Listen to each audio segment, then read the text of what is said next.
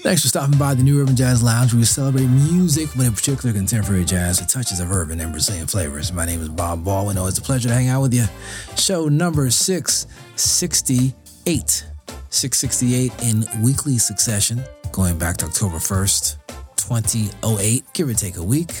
But we are happy to be here, and we've got some great music on the box for you. In fact, as I've been telling you the last several months, lots of music has been coming down the pike, and this week is no different. Let's get things started with pianist Xavier Gordon giving us a very funky track. It's a good way to get things started here at the New Urban Jazz Lounge. We are in session.